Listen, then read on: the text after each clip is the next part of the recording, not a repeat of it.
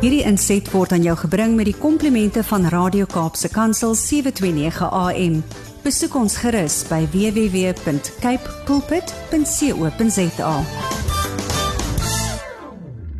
Turketti saam met my, ons is lewendig op Facebook, sien hoe mooi lyk die man hierso. En ons is mooi want ons is kinders van die Here, man. En weet jy wat, never mind hoe, soos ek sê, ek weet nie hoekom ek dit sê oor en oor die, never mind wat rondom ons aangaan. Die Here is binne ons. En is groter as dit wat rondom ons aangaan, die een in die wêreld. Ons kan hoe klaar, ons kan wat doen, ons het die keuse nie.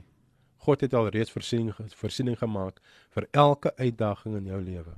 Gotta hold on and be strong. Steen, goeiemôre. Môre Dimitri. Jy is hier want jy het altyd maar aangehou en jy was maar altyd sterk in geloof in Christus. So dankie dat jy hier is. Ja, nee, dit is my altyd wonderlik om hier te wees en bietjie te kan share met die mense en ook met jou. Ek is so dankbaar jy werk dan nog aan jou huwelik. Natuurlik. Ja, want dit werk mos nou so. Huwelik dit gedoen en huwelik dat gedoen. So ja, ek is baie dankbaar daarvoor en dat jou handjies dit kan hou, Dimitri. Nee, kyk, ek is alles in staat deur Christus. So ek is totally dependent. Here, help my om hierdie deur te hang asseblief.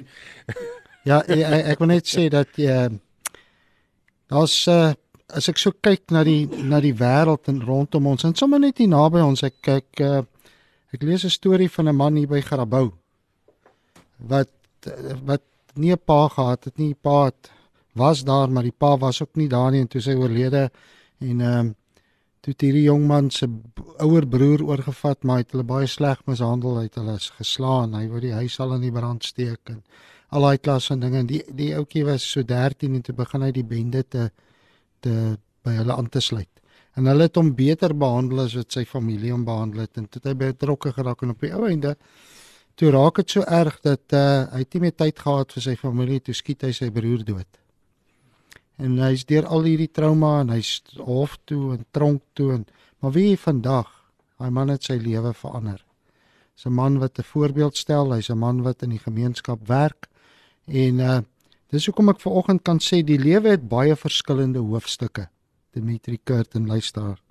Een slegte hoofstuk beteken nie dit is die einde van die storie of van jou lewe nie. Een slegte hoofstuk en jy moet deur dit gaan, partykeer.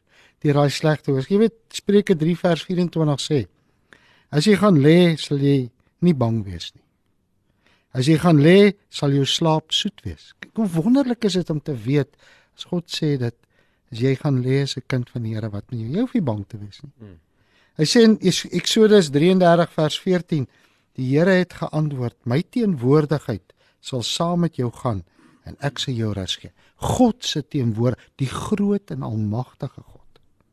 Die God nie net van hierdie uitspansel nie, maar uitspansels van wat ons brein dit nie eers kan besef nie. Jy weet, sonder drome bereik ons niks nie. Sonder liefde voel ons niks nie.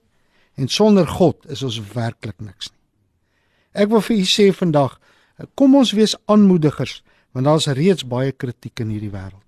Ja. Waar ou gaan, hoor ou die kritiek, maar kom ons wees die aanmoedigers. Jy weet, hierdie aanhaling wat ek genoem het van 'n slegte hoofstuk beteken nie die einde van die storie is nie. Dit beteken net dat ons karakter bou en deur oomblikke gaan. Dis wat gebeur. Ons bou karakter as ons deur hierdie goed gaan. Jy weet, as my pad, as ek voel my pad, daar gaan niks aan nie, ek is 100% reg, dan 10 teen 1 is jy op iemand anders se pad. Nie die pad wat God vir jou sê nie. En dat ons dit moet sien as ondervinding wat ons sal help om ander mense se lewens te aktiveer, want ons gaan deur goed en ons stel ondervinding op en ons moet aan God gehoorsaam wees.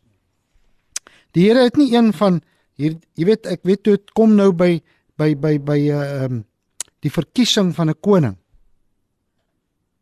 Moes Samuel gegaan het en hy moes toe nou na die huis toe van die man toe gaan en hy moet nou 'n man salf vir die koningskap, want dit was tyd geword om 'n koning te kies om Saul te vervang.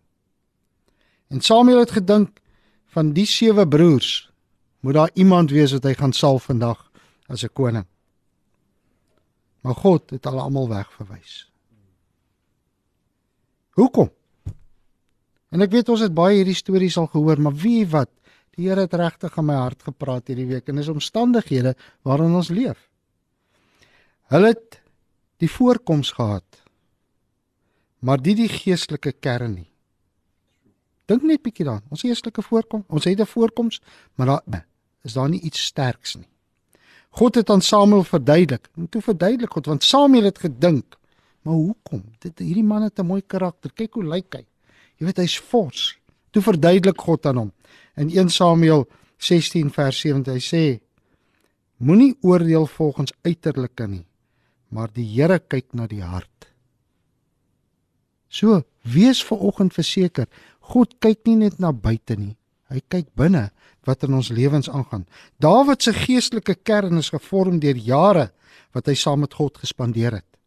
Sy hartskreet was, as ons dit lees in Psalm 42, soos 'n hert smag na waterstrome, so smag ek na U, Here. En dis hy het gesmag om in God se teenwoordigheid te wees en om daai geestelike sterkheid te kan hê, en juis in tye wat dit moeilik is. Jy weet, punt nommer 2 is, die broers, hulle het geen persoonlike ervarings met God gehad om terug te val op nie. Geen. Hulle het nie gegaan en gesê, die Here het my deur dit gehelp, kyk die krag wat hy gebruik het nie. Die leeu en die beer was groot en Goliat was nog groter. Maar Dawid was nie geïntimideer nie.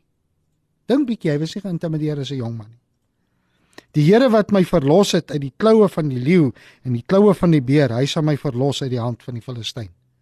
En staan in die woord in 1 Samuel 17. Daar is geen onbeduidende geveg nie. Die kleintjies, daai klein gevegtes, rus jou toe vir die grootes wat vir jou bepaal is. So jy begin jy 'n stryd voer, maar jy weet, dis klein goed en jy kom daardeur, en dis hoe God ons gebruik juis op hierdie aarde, want soos dit nou gaan, sien ons dit. So ons staan op die ervarings en waar ons net slegs op God kan vertrou. Hoe jy reageer in 'n krisis word bepaal deur die ervarings wat jy met God gehad het. Dink bietjie daaraan. As ek ervaring met God gehad het in 'n krisis, dan weet ek hoe om die volgende krisis te vat, en ek weet op wie ek moet terug. Punt nommer 3. Hulle is maklik deur ander mense beïnvloed. Daai broers is baie maklik deur ander mense beïnvloed. En kyk bietjie vandag om ons, hoe word ons beïnvloed deur mense? Dawid se broers het toegelaat dat die vrese van diegene rondom hulle geloof beïnvloed en laat twyfel het. Dink bietjie daar toe hulle in die oorlog was en hulle sien daai groot reus en die mense sê, hey, ons kan nie aan naby gaan nie. Ons moet nie dit doen nie. Toe word hulle selfs beïnvloed en hulle het begine twyfel. Hulle het nie meer geloof gehad nie.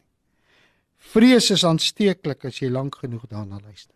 Asseblief, liewe luisteraar, ek vra nou vir jou, as mense begin praat en hulle is bang, moenie daarna luister nie. Begin hulle te motiveer, begin met hulle aanmoedig dat daar 'n God in die hemel is, dat daar 'n God is wat jou sal deurdra. Vrees is, soos ek gesê het, is aansteeklik. Jy moet nie van hierdie wêreld geïsoleer word nie. Dis nie wat ek sê nie. Jy moet nie geïsoleer word in hierdie wêreld nie, maar jy moet geïsoleer wees teen die negatiewe invloede wat daar is. So as negatiewe invloed, ek wil my nie daarmee vereenselwig nie. Ek gaan my nie daarmee indink nie. Ek dink dit wat God wil hê ek moet doen. Om na Goliat te luister het Dawid se broers bang gemaak, maar dit het Dawid nie bang gemaak. Jong man, hy was jonger as die jongste van hulle almal. Dink bietjie aan en ek wil dit sê vandag, Dimitri en Kurt en luisteraar. Ek wil hê julle moet bietjie hieraan dink. Dawid sou 'n skaapwagter gebly het as Goliat nie sy pad langs gekom het nie. Dink regtig daaraan. Dawid sou net daai skapies opgepas het as hy nie gegaan het om daai Goliat in sy lewe te verslaan nie. So na wie luister jy vandag? Kry God sy opinie en bou jou lewe daarop. Dis wat ek vir jou wil sê. Laat sy woord toe om jou in elke situasie te dra.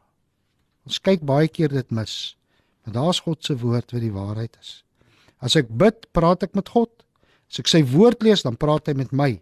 En weet jy wat, dis waarna ek kan opstaan en sê, Here, U het my deur soveel dinge gevat, hoekom sal my nie hierdeur kan vat nie?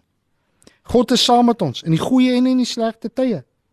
Hy sal ons nooit verlaat en ons nooit in die steek laat nie. En hy sal ons in staat stel dat ons kan world changers word, Kurt. Ons kan dit doen. Ons kan die wêreld verander reg rondom ons. deur die voorbeeld van hoe ons leef en hoe ons mense beïnvloed. Al maak ons foute en dan hoe ons daai foute dan regstel. Sê die woord van nie dat 'n boom sal aan sy vrugte geken word nie. Weet, mense lees nie hulle Bybel nie. Hulle lees ons. Wat sal hulle by ons kry? Wat so tipe vrug kry hulle met ons? Met ander woorde, dit is dat ons nog hier is om 'n verskil te maak vir God se koninkryk. A bad chapter is merely a curveball card. In your story. The best is yet to come. We see the battle, but God sees the victory. En daarom is dit my challenge aan hierdie mense, en ek is lief vir uitdagings. Ek is lief om mense uit te daag. Want wanneer dit kom by die woord van God, en wanneer dit kom geestelik, is ek 'n baie swak verloorder. En daarom wil ek julle uitdaag om te sê, vertrou God, soos wat Dawid gedoen het. Hy was in die teenwoordigheid van God, hy het God ervaar, en dis hoekom hy geen vrees gehad het nie. Baie dankie en 'n baie geseënde week vir julle.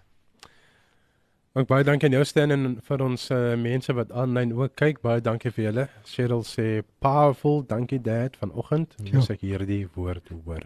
Liever Dad, dit kom van jou dogter Cheryl. Ja. Môre Cheryl. Lekker om te weet jy het sulke amazing ondersteuners en ons luisteraars ook. Ek kan ook maar brag, ons het uitstekende luisteraars. Baie dankie ook aan Kosie Burger wat ook vanoggend sê hy geniet die boodskap Stan. En dan het Tinka ook maar waardering gegee vir die boodskap. Sy sê dit is so in lyn en bevestiging met wat sy ook tans besig is om van Heilige Gees te hoor. Sure.